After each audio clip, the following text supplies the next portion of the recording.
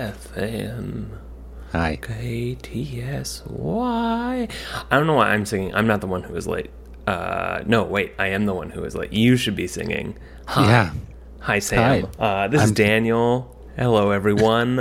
In case you needed to remember the sound of my voice versus the sound of Sam's voice. Yeah. You know, maybe I should subtly... No, we don't have similar voices at all. I was going to say maybe I should subtly pan like left, right in headphones where our voices are, so there's further differentiation. That sounds like work. Yeah. It's not that much work. I'm also testing right now to the masses. I guess this feature has been out for a while, but Instagram has finally allowed custom live stream software to integrate with Instagram. So you can just pop in. They give you it's called an RTMPS like streaming URL, and you can just pop it into Riverside, and we could, in theory, go live with these when. And then release them on our regular schedule. But just like every time we record, that we sounds just broadcast. Super dangerous, and I can't wait to try it out. Yeah, the thing is, I don't know how to say, okay, go live now on our recording platform, Riverside FM. I entered all the data, the keys and such, but there's no giant... I would think there would be a go live button. But maybe because I'm already recording, it just doesn't allow it. I don't know. I don't know. I don't think this is something we're going to solve and or decide to use today, but I am excited for our future usage. Today is Monday, which is the day before we release. We usually record the weekend before, and I screwed up. Let's try extra hard today to not have too many ums and ahs and awkward gaps, so I can edit this thing real quick and get it turned around. Yes, I shan't be umming today. I shall be speaking clearly and enunciating with no problems. We finally had a lovely meal out and painted the town red was the phrase. That is a phrase that used to exist. We can bring it back. And I was a little too hungover to record at our normal time, and that's on me. I should not have gotten the extra wine pairing that I did, but I did. Here we Sneaked are. Up on you. Yeah. And then Sam had a minor run-in with some lasagna, so we were not able to record this weekend. And do not recommend the wedding vendor lasagna. Yes, it's it sucked. I ate like a nice healthy portion of this lasagna, and then they were like, "Oh, we have extra plates from the guests. Would you like this filet mignon?" Damn it. So not only did I miss out on having the filet, but also, got some lovely... I think they had some fake meat in there. I don't know if it was like Beyond or whatever, but I don't know. Anytime there's vegan style, like substitute-y type food, I always get like sick and nauseous. I don't know what it is. Protein. It's like my body rejects healthiness. Yeah, you can't handle it. You should have stuck around for the filet. So we have, just saying. All right. because we are on a tight schedule, and because we're pretty tired and a lot's going on, we took the easy route this week. And this week we are doing a Q&A episode. I got a lot of questions. Did you get a lot of questions? I got a good number. I was late posting it. I didn't do it till like last night, but I got at least 10 to go through. I don't know if they're all good. I haven't read them all, but there were some interesting questions, so we can start with yours if you'd like. That's fine. I mean, we can alternate. We can go back and forth.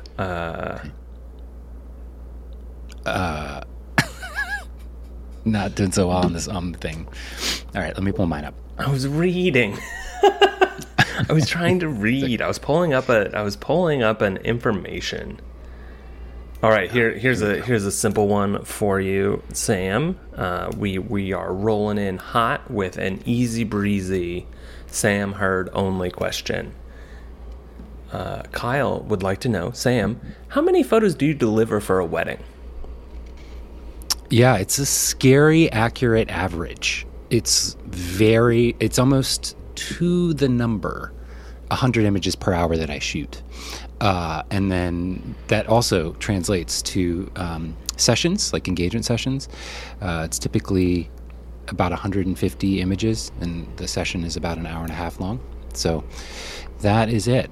I've oscillated between like the core number of images I start with, like the number of photos I take that aren't necessarily delivered. I've oscillated between up to 8,000, so like 1,000 per hour average. More recently, back down to like 4,000. I've forced myself to rein in the full frames per second. Yes, the hold down rate. Button. That's for sports. I love it once I get in going. Yeah, it is for sports. You're right, but I just like having the fluid responsiveness of just.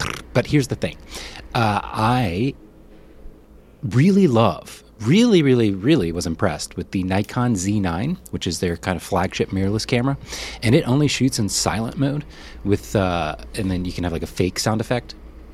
So I've been trying to see if I can get, because my camera also does just pure silent shooting, but the only indication of a photo being made is a white square around the edge.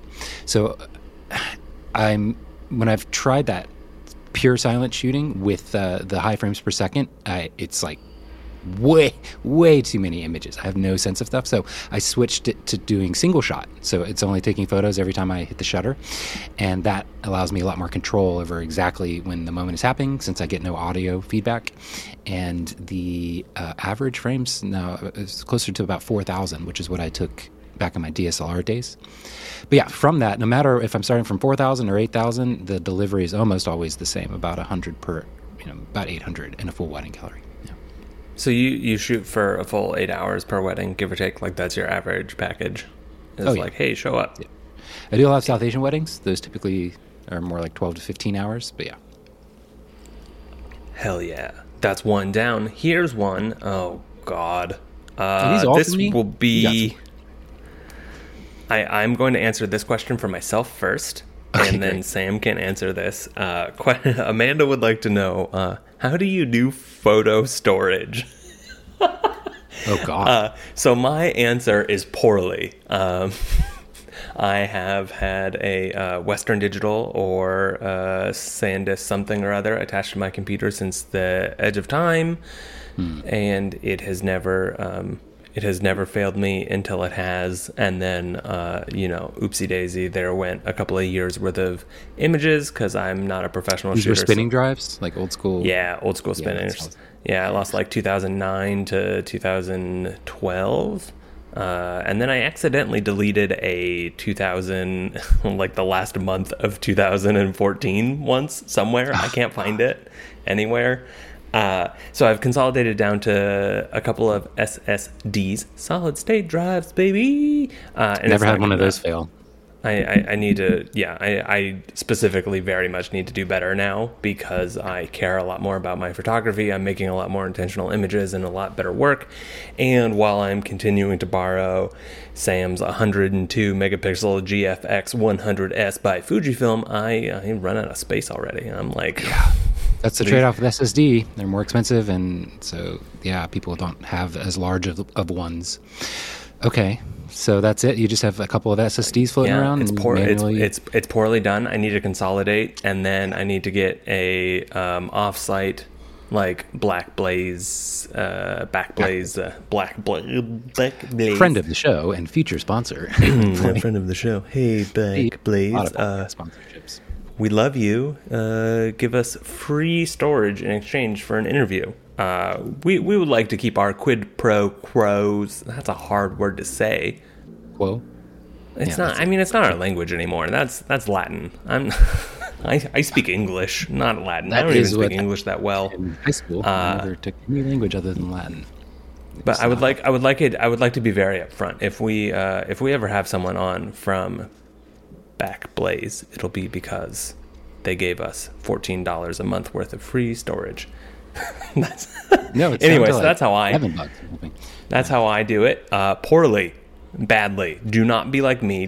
But also maybe don't be like Sam, because I've seen Sam's storage situation. It might be. I would describe it as extreme. Sam, how would you describe it? Okay, I was gonna say this is not a bad thing. It's good to be extreme.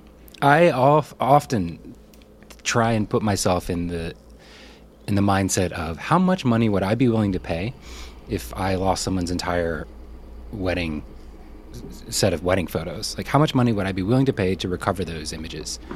And the answer is quite a lot. I mean, I don't even know. A lot of money, way more than they paid to hire me to shoot it. So yeah, I do essentially. Well, one of the okay, let's start with the organization side, because that's where a lot of people mess up. One of my favorite features about Lightroom Classic, especially compared to the new Lightroom, like their cloud whatever app, is the file management. Like, being that you get your entire hierarchy, and I'm just cleaning my lenses up here, by the way, as I talk about all this, being that you get the entire like hierarchy of your folders that you've imported into Lightroom, that essentially just act as pointers to where they actually exist on your computer, like in Finder. That makes it actually, I think, really easy, as long as you understand how that relationship works between what Lightroom is looking at and where they exist on your computer. That makes it very easy to manage and keep track of all your folders. So rule number one for me is keep everything in dated folders. So everything gets imported into a 2023 folder, and then within that it's April 24th, 2023, April 25th, 2000, and I generally only shoot one event per day, so that makes it pretty straightforward. But even if you did happen to shoot more than one event in a day, just use the same structure of dated folders and add like a -2 to the second event, or a -3, like that keeps it easy. Now, to find stuff aside from the date, like if you wanted to use client names or something like that, I import with keywords in the metadata. So I type in the client's name and information and any like venue details and stuff like that in the keyword thing. So I can just do a global search in my Lightroom catalog for their name or for the venue name or something like that, and find it very easily. And that's only if I don't remember the actual date, which is usually pretty easy to find on my Google Calendar. Okay, so that's like rule number one, is just being really familiar with where your folders are and really, really consistent with how they're organized. The other big rule, and Lightroom makes this very easy, is to rename all of my file names with basically the timestamp of when the image was made. So every file name gets rewritten to the year, month, day, hour, minute, second that it was photographed. The reason that's really, really helpful, I don't know if this is still the case, but it certainly was back when I shot Nikon DSLRs. If you have, like, say, one Lightroom catalog per year, or even a bunch of Lightroom catalogs and just folders of RAW files, the Nikon cameras, and I'm pretty sure all cameras actually, they like roll back to the start. So like the naming scheme might be DSC0001, but once it gets to 9,999, it rolls back to 0001 again. And now you are importing, it might be in a different folder, but somewhere on your computer exists the exact same file names. That's a recipe for disaster, absolute disaster. And then if you shoot, really high volume stuff like weddings, you're talking about maybe a dozen across just 1 year of the exact same file names. Even if they're in different folders, that's just a bad recipe. So I import with the timestamp, and that's also really nice because any other services you might send stuff to, or if clients download the batch zip, it's really easy for them to sort in the correct chronological order always, without anything really needing to be changed from them. So that's also a winner. Extremely important. That's a winner. Step 2 is a winner tip. Love that. On to step 3. And you can create a template for, I know you're like, we got to. Well, like, we haven't even gotten to the part where you're storing the photos. Okay, but this is why it's like, just putting it on a drive is not going to help you if you can't find or know where and how to like move crap. Okay, but just to, all right, moving on. So I manage one of my best purchases ever. People don't know what I mean until they do it themselves, and it's very expensive. So I might be the only person that has the 8 terabyte internal SSD on my MacBook Pro. I import everything directly to my internal laptop drive now. It's an 8 terabyte SSD, so I'm never going to run out of space within a year of shooting. And I also, at the same time, import to a second external RAID array. So Lightroom lets you make a second copy right in the import dialog window, and that's where that duplication takes place for me. So I import one set to a data folder locally, exact same time that that's being imported, another set is being copied over to my external RAID array, which is a RAID 5, which is a huge, many terabytes. But RAID is essentially one enclosure, shows up as one drive on your computer desktop, but it actually has 8 hard drives in the enclosure. And just using software, it's a software RAID. They also make hardware RAIDs. I recommend software. It like distributes the data in little slices across all of these drives. So if any one drive in that enclosure fails, nothing is lost. All you have to do is pop that drive out, pop in a new one, and you're good to go. If 2 drives fail, you're screwed, just like normal. There are ways to set up RAIDs in a really fancy way to where you can lose more than just one drive if you're really paranoid, but that's it. I also render smart previews, so that's a really easy way if you can't afford a really expensive drive or something like that. Smart previews are low-resolution RAW files, but they're still 2,500 pixels wide. So if you can render smart previews, if you had lost all of your RAW files, you can still export from a smart preview, and that's a very printable file. And you could upres that using all the various AI, like there's a let'senhance.io is a great website to upsize files. Lightroom also has it built in. I think it's called Smart Enhance, where they can like quadruple the resolution size for huge prints. That's worst case scenario. But you can back up your smart previews to the cloud because an entire wedding of thousands of photos will be about, 800 megabytes. So yeah, there's a lot more we can talk about, but I'll leave it there. You should be rendering smart previews also because you get a huge performance boost when you're actually editing in Lightroom because they're... Is that why the GFX files are wrecking my Lightroom? Because I'm not using smart preview, so I'm just editing a 12,000 pixel. So that's a great example when it's maybe easier to realize when you have such an extreme difference. It will, it'll take a minute, it'll take a while to render the smart preview files, but once it's done, it's done. You don't have to worry about it. And yeah, Lightroom smartly will point to the lower resolution smart preview render while you're editing. But if you export, and as long as you have your RAW files connected, it will automatically pull from the full res RAW file. So you don't have to do anything fancy with telling it, as long as your RAW files are connected. If they're not connected, it'll still let you export, and it doesn't even give you a warning. And I've accidentally delivered a few client galleries before realizing, oh crap, I exported from the smart previews because I didn't have my RAW files connected. But again, those will only be 2,500 pixels. So yeah, good in a worst case scenario, way better than a JPEG. So okay. Way better than a JPEG. Everything's better than a JPEG. If there's one thing you can take away from Sam and I's combined industry knowledge, anything is better than a JPEG. So you have a JPEG. Then JPEG. I got a couple of quick glass ones that I'm gonna just hit that are glass specific. How can I get the first year of glass for $19.99? Well, thank you for asking that, Rob. I would love to give it to you right now. Go to glass.photo/offer/Sam. That's there you go. Oh, okay. Can you repeat that? Yeah, glass.photo/offer/Sam. Get my SAM URL. Sam. That's great. Yeah, I gave that to Sam like a year and a half ago when I was trying to become friends with Sam, so I could get him to share glass and stuff. And then instead of that working, we just became real life friends.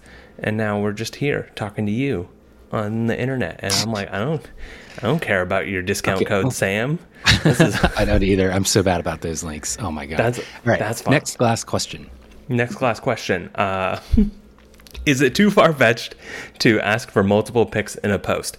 It is too far-fetched to ask for that. Oh. It's not. Yeah. We will support that at some point. It's a very complex engineering problem. Instagram did a mediocre job of it when they implemented it forever ago, and we are trying to avoid some of their mistakes. They're referring to a carousel post, right?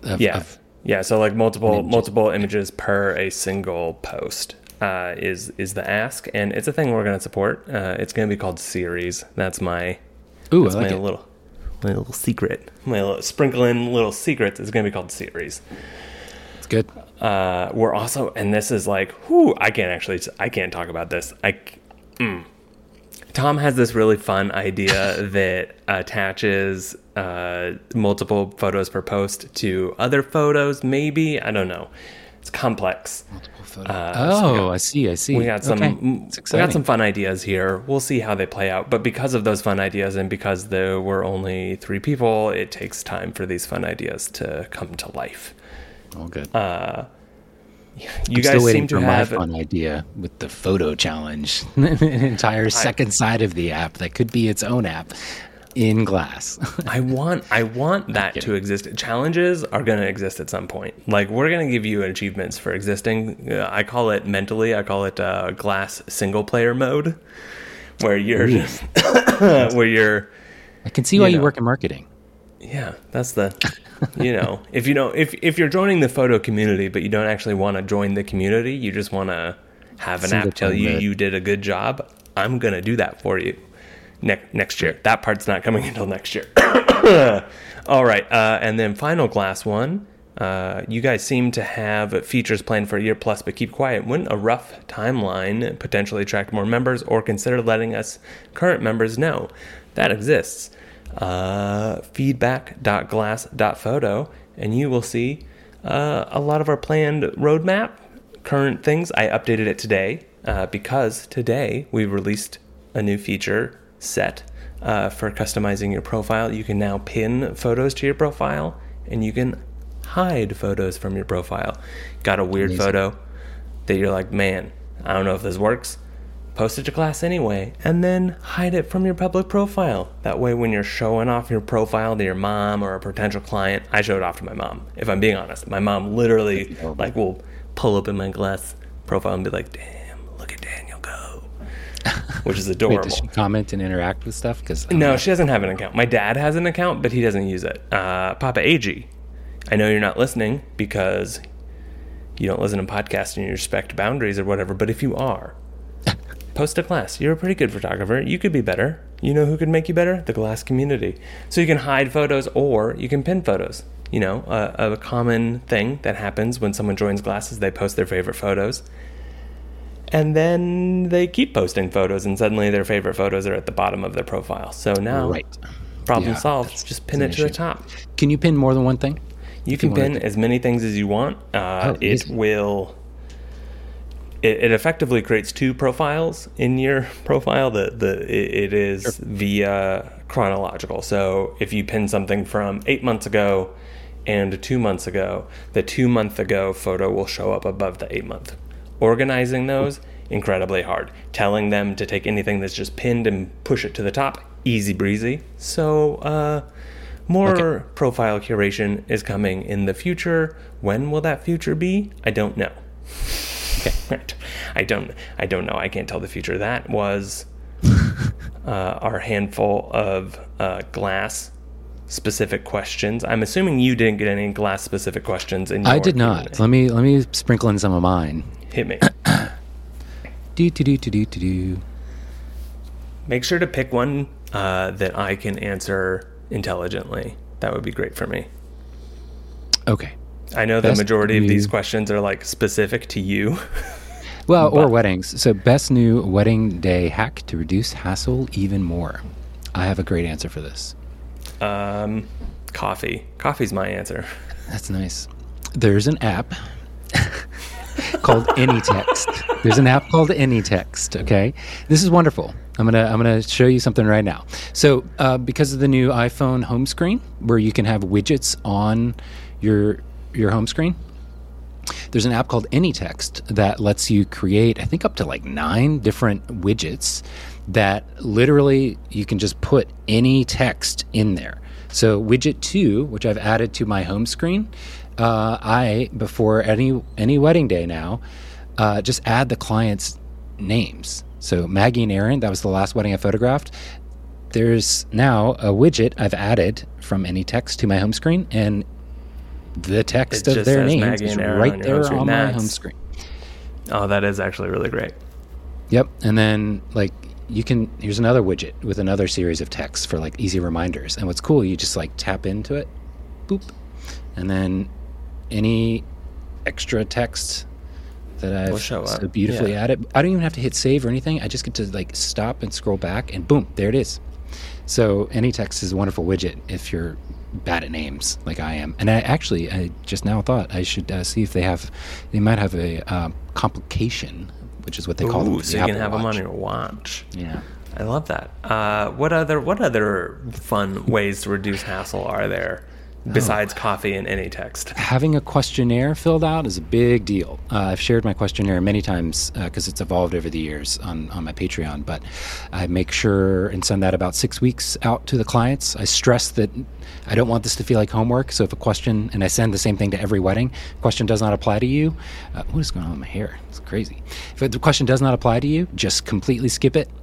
Don't work too hard. Give me like the core answers. The reason it's so nice to have basically a form filled out instead of just like sending an email with a whole list of questions is things get lost in email. Things get buried in email. It's really hard to find. It can be hard to find. This questionnaire you can just dump as a PDF. And so having that on my phone on the day, like quick access, is also very nice. So that reduces so much stress because it's got the final start time for me to arrive, the end time when I can leave, any surprises, the starting address locations, which is really key, planner information if they have one, and the family photo groupings. So if they have a really special set of family that they want outside of the obvious, more immediate family stuff, they've already listed those there for me. And yeah, the only time I get a little bit more stressed is because it's more work for me to have to ask questions and guess things on the day if clients forget or don't fill that questionnaire out, which does happen sometimes. But when I was shooting professionally, we used a questionnaire that had that same section on it of like family photo section, who needs to be in the photos and what. And the last wedding I shot was for a friend. It was like a year or two ago. I just shot a friend's wedding because they asked me to. And I did not send them a questionnaire because it was kind of last minute. Like they were like, hey, we're getting married in like 6 days. Can you come through? And I was like, yeah, no problem. Nice. And I deeply regretted not making them fill out a questionnaire with 5 days notice and making it homework. Questionnaires, game changer. You deserve it. Yeah. It's tough to just like make one out of thin air though. That's for sure. So which is why you should go to patreon.com/SamHurdPhotography to like and subscribe to see Sam's questionnaire. No, it might even be a free post. I have a lot of free posts sprinkled throughout that thing. So how many of those could I potentially steal and republish on Glass? Here's Sam's guide to wedding questionnaires. I'm really not sure. I think you could sort by free and see, and yeah, any of those are potential candidates. Especially older posts, I'm totally fine having stuff be out there for free. After a while, everybody who is an active patron has probably gotten way more than enough value out of being there over time. So yeah, we'll figure that out. What an exciting time! Okay, well, so that's new guide. Coming to Glass.photo from Sam. Giving people running the content calendar for Glass is like easily the worst part of my job, because people get really excited about writing a thing for us, but then it like falls through the cracks on their life or my side, right? So like I'll need to edit something or they'll need something, and then it's just a mess. Managing people for words is always a mess. I went through a period of hiring people to, I paid them $1,000. I was like, hey, can you just write an interesting article, deconstructing a photo, talking about anything? But it has to be of some substance. And no. I can. I have some furniture I need to buy for this house. So I'm available whenever you need. This was years ago. Now it doesn't really work in my business model as well as it used to. But the problem was, I would get people who were just writing crap or nothing of interest or not at all. I'm like, geez, this is tough. I mean, F-Stoppers is paying people like $50 for an article. What's going on here? Anyway, it's fine. DP Review is paying no one for articles. R.I.P. Yeah. R.I.P. Don't sell to Amazon, kids. That's the lesson. What's the most expensive mistake you've ever made? I have passive and active. Most expensive passive mistake I ever made: left a camera bag in a car. Car got broken into, and there went $21,000 worth of camera gear. It was luckily kind of insured, so I only had to cover like $5 or $6 grand. But I was on like a payment plan because it was not, and this is the worst part, my camera. It was a friend's camera gear bag that he lent me for a shoot. And so I was on a payment plan where I just sent him $50 a month forever. You're like, I'm still paying. Well, Dang. I was like 22 at the time, and he was, a professional, 30, 35. I'd met him at a workshop, and he was just like doing me a solid. And then, so his cost for replacing it via his studio was like minimal. He had insurance, whatever, but then there was still that gap, and I felt bad. And he was like, you don't have to worry about it, man. It, like, shit happens. And I was like, oh, I'm an adult, and I promised, and I care. So I sent him $50 a month for like 3 years. Great. And then I got, randomly had enough money one day when I went to send him $50 and was like, and just wiped it all out. Is theft like that really a mistake? It's not. It's not even your fault, really. I mean, yeah, if it was completely visible in a car, you're asking for it. But when something like that, so I was thinking back to in the trunk. So that's not a mistake. Like, I'm sorry, but I hate when people say, like, oh, well, it's your fault. You shouldn't have left it in the trunk. It's like, no. Somebody shouldn't have fucking broken into my goddamn trunk and stolen all my shit. It's their fault, not mine. That's true. Actually, yeah. I take it back. Scott, you were wrong for making me pay that back no. You tried to not make it. I made me pay that. Daniel, younger Daniel, you were wrong. Most expensive active mistake. Accidentally drop kicked a accidentally drop kicked a 85 1.2 Canon off a cliff. How? So I played soccer as a youth, and so like I have great foot dexterity. So I was changing. I was on a shoot, and I was changing the lens, and I dropped it. And whenever I drop things, I try to break the fall with my foot. And so I successfully did that, and then it bounced off of my foot to not break and shatter, which is great, but it unfortunately then just rolled off the edge of the cliff into a creek that was like 50, 60 feet down, and that was the end of that. Did you even make an effort to retrieve it, or was it just I saw it was not an embankment. That it was in Idaho along a stop it. It was in Idaho along a very rapid river. It was like the Salmon River. It's known for its whitewater rafting. Okay, and, known for being excellent at destroying all lenses. And like that glass is big, right? Like the 85 1.2 to get it to 1.2, the lens itself is like a 87 or 88 or something. Like it's a big millimeter boy, and I definitely saw pieces just.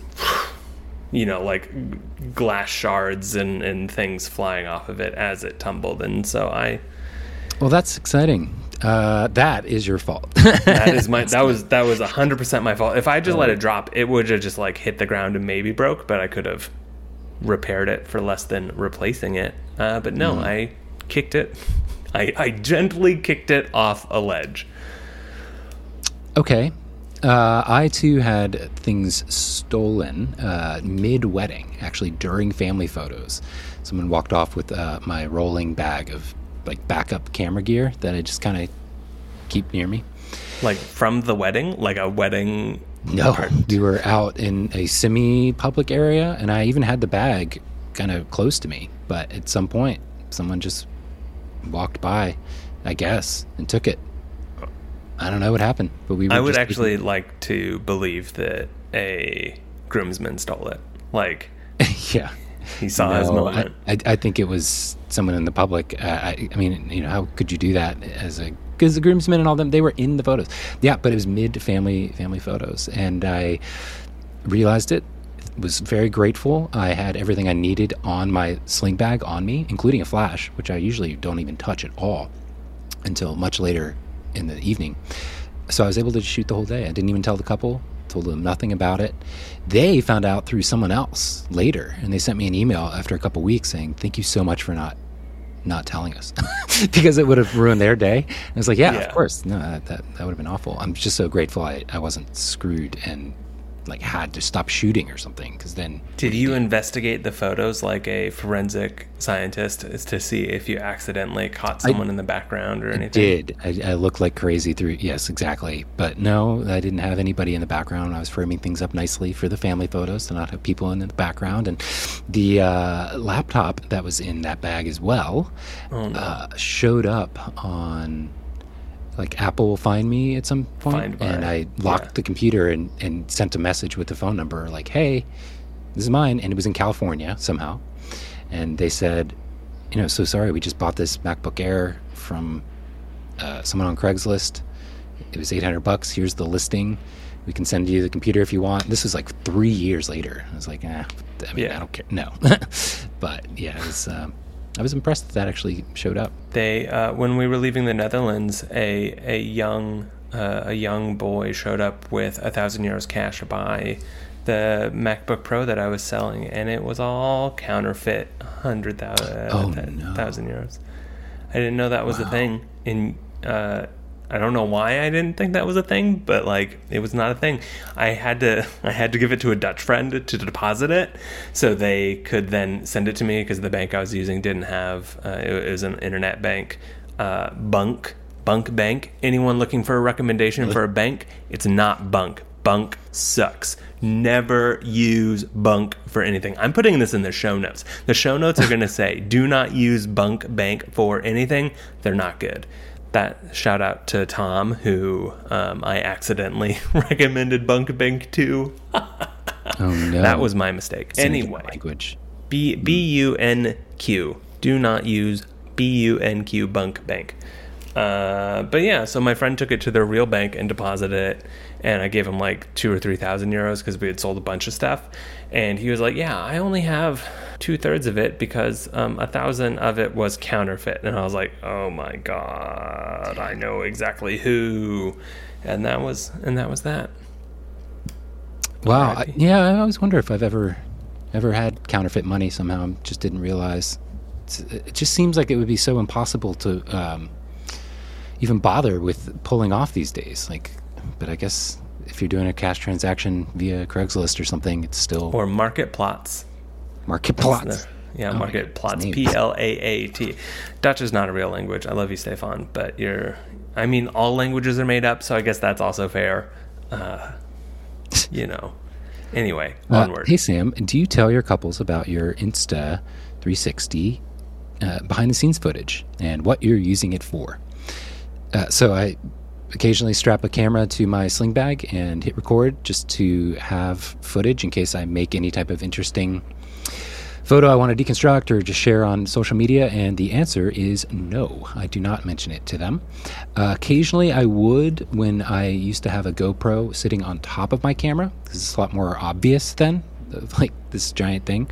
But especially since I've been doing this for a couple years now, I assume most couples understand and know that I could maybe use a video for deconstruction, but it's such a low profile thing because it's literally strapped in line on my already black sling bag. I think the vast majority of people don't even notice. So that's nice.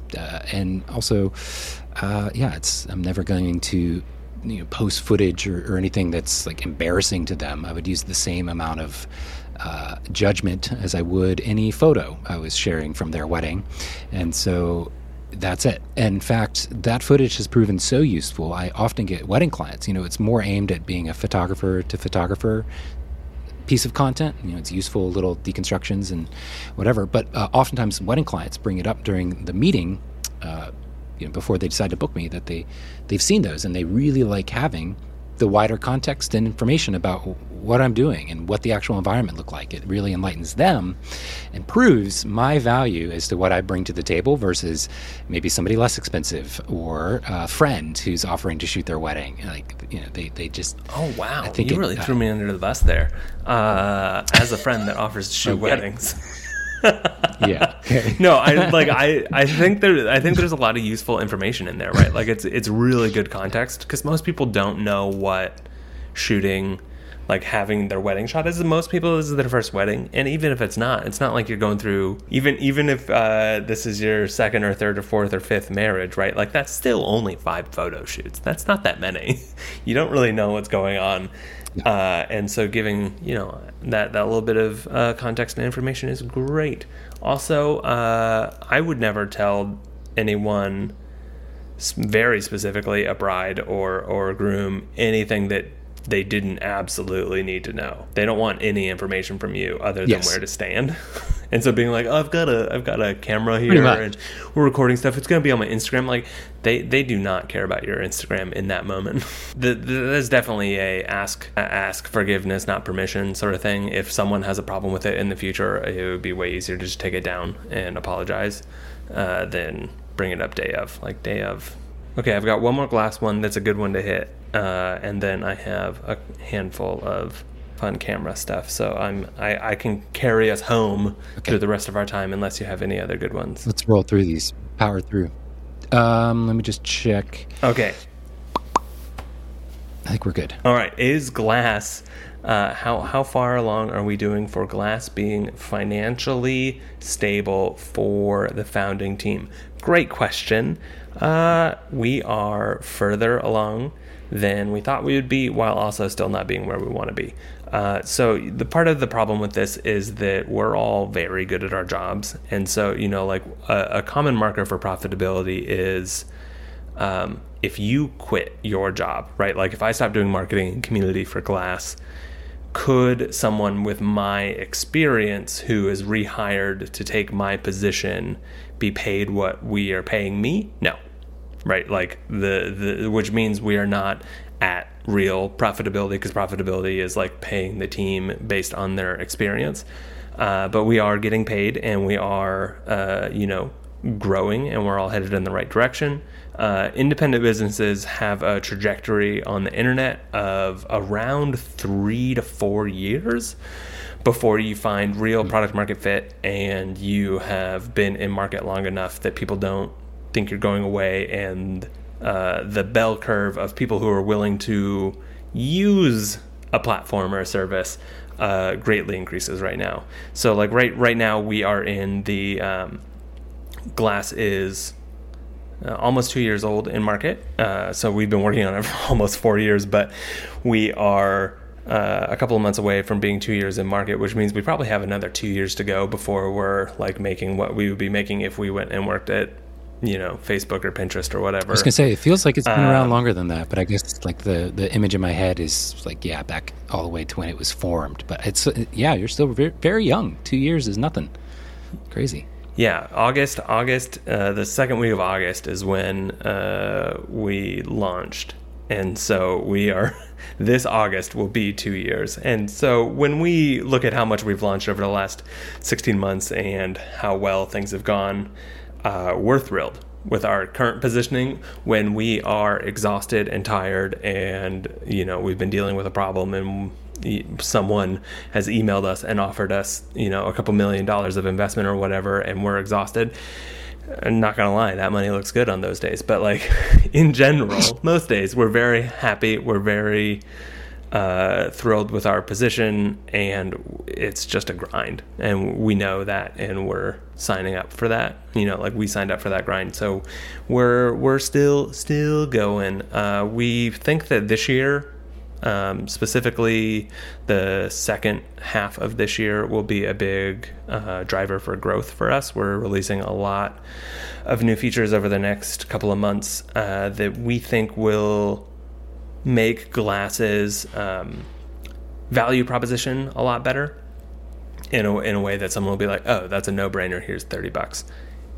We're excited for that. And then I'm doing just so much more marketing now that I'm stateside, right? So like a lot of the work I've been doing over the last years has been internal marketing structure and product stuff. And now that I'm physically on the East Coast and able to start holding meetups and things that are a lot safer outdoors, we are becoming more of an outward-facing marketing company, such as having a podcast. That's why you're here. So Yep. we're gonna start seeing dividends for those seeds that we're planting now and have over the last 6 months. So check in a year.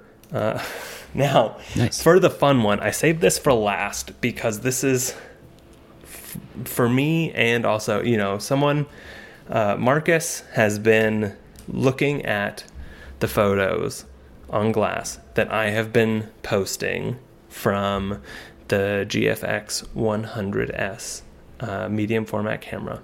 And Okay. he is trying to decide if he should sell his Sony A7 IV or 5 or one of them, some Okay. Sony A whatever. Sony doesn't make any medium format, so it's definitely Yeah, it would be Upgrade format company. selling his entire kit to upgrade to the medium format Fujifilm. Whoa. To which I say absolutely or no. It's up to you, man. I don't know. super helpful. I know, right? So like Okay. I'm kind of stuck too, right? So I've had this camera for 2 weeks now. I assume I'm going to have it for like another week or two before you will swoop back in and be like, hey, maybe give that back to me. And I'm madly in love, right? Like this is the most I've shot in a long time. This is the way that I like to shoot, right? Like there are certain things about digital that make it really hard for me to get in a meditative mind state when I am walking around and taking photos and trying to be in that moment. It's a lot easier for me to access that with this medium format camera than So I have a my question. regular then. one. And I'm curious, this is from Marcus, this question? Yeah. Okay, I'm curious if Marcus has also asked about the lens that you're using and how you also yourself feel about the lens, because I think it's the marriage of this old manual focus, beautiful lens that was made for 35 millimeter full frame cameras that happens to cover the entire sensor of the medium format, so you don't have to deal with cropping or really too extreme of a vignette. And is it that combination of the modern digital camera with focus peaking, and you can like zoom in if you want, and all these things with that really old lens? Because if that's the case, you might be unhappy with the same body and a Fuji lens that does autofocus or what have you. It certainly won't have the same look. So I'm curious. Yeah. Yeah. So there are two ways that I've been thinking about that. One is I should probably come and borrow the lens that has autofocus. Yeah. That's So I the don't. 85 1.8, I think. So it's like Yeah. a 50-ish millimeter equivalent. Yeah, that sounds great. Not sure where it is. It's somewhere in your pile of lenses and lights. So part of this is that like I think that the manual focus is like hitting it really well, right? Like I think that feeling and that slow, but it's also not a fast camera, right? Like because it's medium format, I have very nice SD cards in there, but it doesn't matter. You take 6 photos and your buffer's full, right? Yeah. You can't Yeah, can't do a hold down this button and then I will pick out the photo in post like you can with every DSLR ever, like you can with your sports camera that you use for wedding, or even my like Leica. Even the Leica Q2 will shoot fast enough if you tell it to, that you don't have to focus on like waiting for the exact moment to hit the thing right. And then if you get it wrong, the moment's gone. That one's really pretty. For the podcast listeners, I'm as Daniel's talking about this, I'm scrolling through his glass feed to see some of the images he's been making with the. It's like it is a very fun camera. It had slowed me down, and so there is this this fear that I'm in love with the look, right? I'm in love with the lens, and when I buy my own, I won't have this lens, therefore I won't actually love it as much. And so I also need to try something that I haven't done, and I don't know why I've never done this, but I need to just turn off autofocus on my Leica and take a photo walk and see if manual focus is the thing that I'm missing, if it's the files, because the files that come out of the medium format versus my full frame Leica or my full frame Nikon or my cropped X100 TVU, whatever letter they're on now, are all very different, right? Like and like you can put a lot of camera profile and or preset on a photo in Lightroom, and you can do a lot with a modern RAW file now. But there is something to be said for the depth and the amount of pixels that you're getting with 100 megapixels that is just... It is something to do with that, I think. But it's also, I'd be very curious now if because with the Hasselblad camera, which you also seem to enjoy, you haven't had the experience of shooting that with the 58 1.2 lens. And that is my personal favorite photo experience, even more so than the Fuji. So you left when I was visiting Baltimore in January. Sam lent me his Hasselblad with a adapted tilt shift lens on it, which was very fun, but also very heavy. And I was terrified of taking it outside of his apartment. It's a big rig. That's true. I just didn't. I didn't have time or something to grab it. It's fine. I did not have a lot of energy. I was looking at houses and deciding if we were going to move here or not. Not having time to take photo walks. But that meant that I didn't get experience. That's the rig I've been using to train to have source photos to train. Stable diffusion to create. Anyway, it's a very unique combo. But it is unruly. So sorry to interrupt, but I didn't know if you knew why I had that very unique pairing of a 24 millimeter tilt shift with a medium format camera that's very susceptible to rolling shutter effects. Yeah, so there's a lot of like information here. So I'm trying to figure out which part of this that I'm actually enjoying, right? Like, is it having the added latitude of these extreme file sizes? Is it the fact that it's a little bit heavier or a little bit harder to shoot with? Is it the manual focus? Is it a combination of all of the above, right? Is it also that I moved and I finally have energy again, right? Like the first thing, I've been recovering from moving and getting settled in our house and, changing countries and getting our dogs their vet appointments and whatever. So like the first time that I had energy, the day I woke up and was like, I feel good enough to do something, is when I came to say hello to you in person, and you lent me this camera, right? So like that would have ideally been the first day that I had energy to shoot anywhere, right? Like my shooting was at an all-time low for the last month until about 2 weeks ago when I had energy, right? Or when I recovered from a traumatic long move.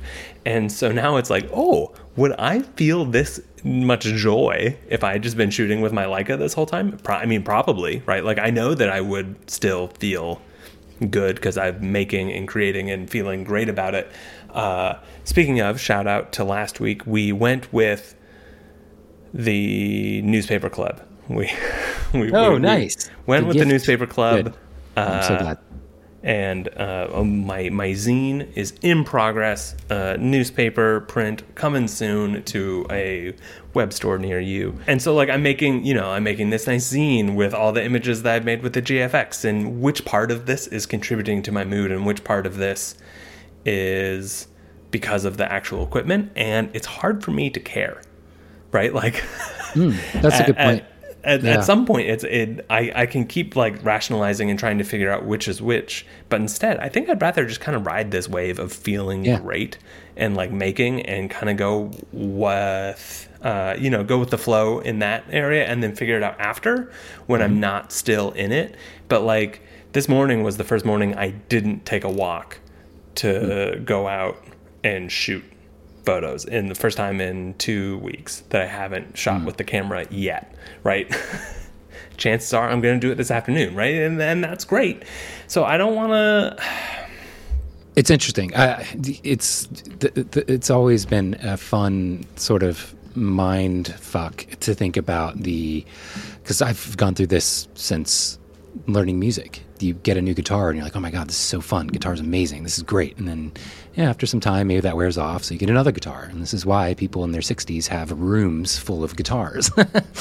Because sometimes that can be the case. We've talked about this. I don't know if they were some of the pre-released recordings or not, but you acquire something new and it does have usually the effect of motivating you for a little while because you've just spent all this money. It's a new fun thing for your brain, blah, blah, blah. It's why I've had to be very careful over the years of making sure if I review a lens or a camera body, I give a ton of time between when I bought the thing and when I'm writing the review. This is inherently an issue with any reviewer that, that they are compelled to get something out right away, to be the first person to review this thing, because you're generally going to get a traffic spike that way. But then it's impossible to have a faithful sense of really, is this worth buying for you or me? Is this actually better than what I had before? Is it just the newer thing? It's a tough conversation to have honestly with yourself, just because you have an implicit bias that's going to be skewed no matter what. And that's why I loved where you took it with your final thought. It's like, does it matter? Do I need to have this answer? No. I think that's the right answer. Is just who cares? But I would be curious to see how you like the Hasselblad, which is even a slower, more restrictive camera. And if you like that even more, or if the Fuji becomes your favorite. Because the Hasselblad doesn't have any shutter curtain, no mechanical shutter at all. The rolling shutter is very intense, so you have to only photograph still subjects and be still yourself with your camera movements. Otherwise, you get this little jelly wiggle. Because it's tough, and specifically with the Fuji, I know just last week a photographer who's trying to get into luxury weddings and so wants to have a more expensive camera, which I don't think is actually necessary to do luxury weddings, but whatever. He bought an entire Fuji rig and is unhappy with it because with the autofocus it's so slow that it just, you almost can't even use it for weddings. Oh yeah, I absolutely would not shoot an event that has moments that you can't miss. Right, like I would shoot a happy hour or something, but I have slipped focus so many times with how shallow the focus plane is on this thing that it doesn't. No way I would shoot a kiss, even wide open at f/16. I would still be like, no, I'm gonna miss it, right? I would totally shoot a kiss. I would be perfectly comfortable with that. But it's very exciting to see that you've enjoyed it so much. I loved looking through your feed just now and seeing, especially, it seems like you have a tendency to want to shoot a little more stop down. I don't know what settings, because it's not coded in the lens to talk to the camera. So it all just says f1.0, but I assume you're doing a nice mix of aperture. I don't know. It's usually between 1.2 and 2.8. Those are my two that I really care about. But then when I'm shooting a scene that I know I'm in danger of slipping the focus on, and it's a slow thing, or the light is playing off a car really well, that sort of thing, I will do a twist it to f8, 5.6, 2.8, and 1.2, and then shoot all of them and then pick my favorite in post. But almost always I'm picking whatever's the most open, because I don't know. And it is worth noting for anybody else listening, the Hasselblad 907X50C camera body is the same sensor as the Fuji GFX 100S. I think they're both Sony sensors, but each company has their own, I assume, interpretation of the color information and all that. So they both edit beautifully, but in slightly different ways. And I'm still on the fence as to which one I like more. I think I still like the Hasselblad colors more, to be honest. But that's really exciting news for me in my opportunity of holding on to the Fujifilm a little bit longer. Oh yes, that's true. You won't miss it as much. So when I accidentally slip into, Daniel's had that camera for a month, who can say? More than that camera, I miss the lens. That is what I would be most likely to get back from you, is that I've been debating for years about buying a second copy of that lens, just because they're becoming so insanely rare, especially ones that are in decent condition. But I just can't bring myself to.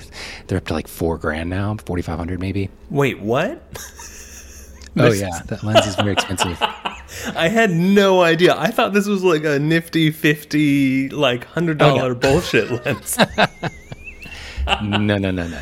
Oh God! Of course it's nice. You always find ways to surprise me, Sam. Marcus, to answer your question, I don't know. Go with what you feel. Like, are you finding yourself having trouble to shoot? This doesn't even count because Marcus is on his second consecutive 365 project. Wow. He like started it when he joined class and has been shooting, every day, and he's on day like 450 now or something like that, 465, 75, somewhere in there. And it's beautiful. Marcus, while we're talking directly to you, I was deeply worried about what I would do as me, the community manager of Glass, when you stop posting every day, because I enjoy it so much. It's such a nice little, hey, because a lot of people like Marcus, they talk to Marcus. He takes really incredible photos of Sweden, nice long exposures, gorgeous landscape work in weird urban areas, desolate things. It would translate very well to medium format. Do you need to, Marcus? I don't know, man. But I'm just glad glad you're shooting. I feel like I ummed less. Did I less? I never know until I do it too. It's something I have to specifically practice, just taking a breath instead of the and once you are really in a thought, it's very tough to hear yourself talking as you're talking and keep like the next thing ready in your brain conversationally. It's tough. I'm going to do one quick last scan at some of these questions, make sure there's not any like good rapid fire easy thing to do. Oh, here's one. Imagine you move to a place where nobody knows you. How would you start promoting your business? No, okay, we're not going to end on that. It's going to take another hour. I can do that super fast. Do it. If you are shooting senior portraits, you go to a high school, you volunteer to shoot their team photos for free. So you go up and you shoot their softball team, their football team, their whatever sports teams they have. You shoot them all. You do it in like Conga style line of everyone show up. Is sports photo day. You do that for free. You design their posters for free, and then you give them their posters. They print them. It has your name on the bottom, and every single person also gets returned their photo of them looking all badass in their like tennis uniform or band uniform, and then you will randomly get dozens and dozens of bookings that year from the seniors and juniors that are graduating or moving up a year. So that was how you would do it if you were shooting if you did senior portraits. If you did family portraits, it's that same style of thing, right? Like show up to family events, have a photo booth at a family event, or like a kite festival or some sort of family festival, have a free photo booth. People will get their quick portraits taken, and then they will use that information to find you when it's time for them to book again. Wedding photography is a little harder because you have to shoot weddings and you have to market weddings. Sam's idea of commenting on leaving Google reviews on the venues is a really good idea, but that only works if you have shot there before and can upload photos. I've been trying to think about a way to like ethically and logically leave a review for a place of like where you maybe want to shoot someday. You could like shoot nice architecture photos of the place, be like, this is a really wonderful event venue without people in them, and just do detail shots and then I think link that way. Mentioning within the review itself, like I came to this place, blah, blah, blah. I really love it. I'm also a wedding photographer, so I'm dying to shoot a wedding here, or something like that. Just make it known. Can't wait to shoot a wedding here. Yeah, is a really good one. Maybe some establishing shots of like the architecture, and then a couple of wedding photos that are just random. Because I think if people read the description, that'll click in their mind of what you're doing here. You're not trying to fake it, but it's genuine, and that is probably the best approach. But you still need to have some photos to start with to do that. So, other than that, there would be Google. If you need to still building your portfolio and or trying to build up a network of people within there, find a photo meetup and or hold your own photo meetup. Google search, Baltimore wedding photographers, cold email every single person that shows up in the first 100 results. Say, hi, I'm new to town. If you ever need a second shooter, I'd love to work with you. Here's my work. Love to meet up for coffee, pick your brain about the local area. There's enough, like rising tide raises all ships. There's enough weddings to go around, etc. It's not a competition, that sort of thing. Try and get a few friends in the industry that are local to you. That's it. It's easy.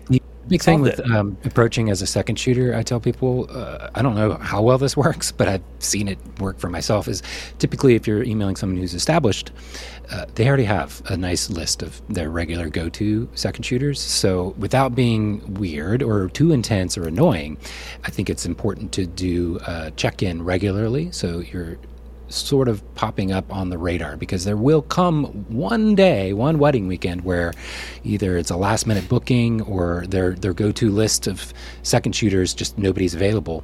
And as long as you have kind of consistently punched through the noise of like, hey, I'm here, I'd like to second shoot with you, you're way more likely to be remembered and reached out to in that pinch of a moment. Also, engaging through Instagram or Glass or something with that photographer's content, just like random comments here or there, can really be helpful in terms of just making yourself known, because you will likely not hear back from anybody who's already established, and you're just like, hey, I want a second shoot for you. That's, yeah. Also, with the let's go get coffee, pick your brain type of thing, anybody who's particularly established would probably normally charge for that. In fact, that's generally my favorite times of actually meeting somebody out in the world, is when we talk about photography, but it's not like a brain drain. Because I've done like coffee meetups and stuff in my early years where I'm just suddenly realizing, oh, this is like a brain drain of just hanging out. Yeah. And that's not. I thought I was making a friend, and suddenly they know everything about me and how I work. So you want to be mindful of that. You know, maybe explicitly say, like, we can talk photography, but I'm just like trying to make friends, something like that, just so that there's no risk of that occurring. Because I'm more than welcome to talk about photography, but if you're literally asking me, you know, business questions, which has happened before, gets a little awkward, and that's why I don't say yes to those as often as I used to. But that's a great answer. I love what you said about the portrait stuff. That makes wonderful sense. I've also seen a lot of people have real success marketing mini sessions. So keeping it, especially for families, real quick, have really clearly defined time slots that people can sign up for, and everybody comes to you in one spot, a park or wherever you can feel comfortable and have free access to, and then just cycle through like 15-20 minute little family sessions, something like a portrait session. That's also way easier for families to say yes to. 15 or 20 minutes, they could probably do that with a couple kids. A lot of times a big old family session that's an hour or two long can be like, ooh, we really have to carve this out for our schedule. So minis are actually a really powerful tool, and it's easy for you because you can hopefully just sit there for like 4 hours and rake in.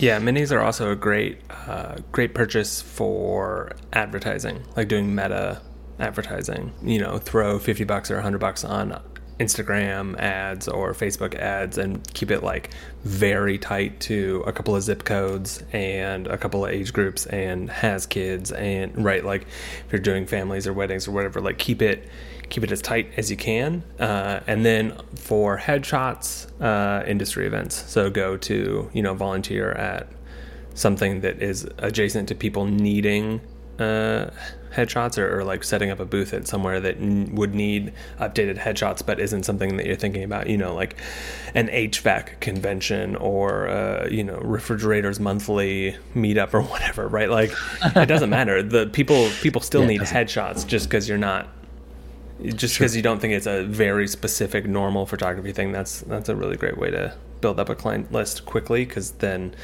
everybody needs photos, man. Everybody needs photos. What a world. Eventually. Okay, that was good. That was a good run. We're over. I need to edit this like now, so. Yeah. All right. Well, I appreciate you, Sam. Appreciate you. Bye. 1,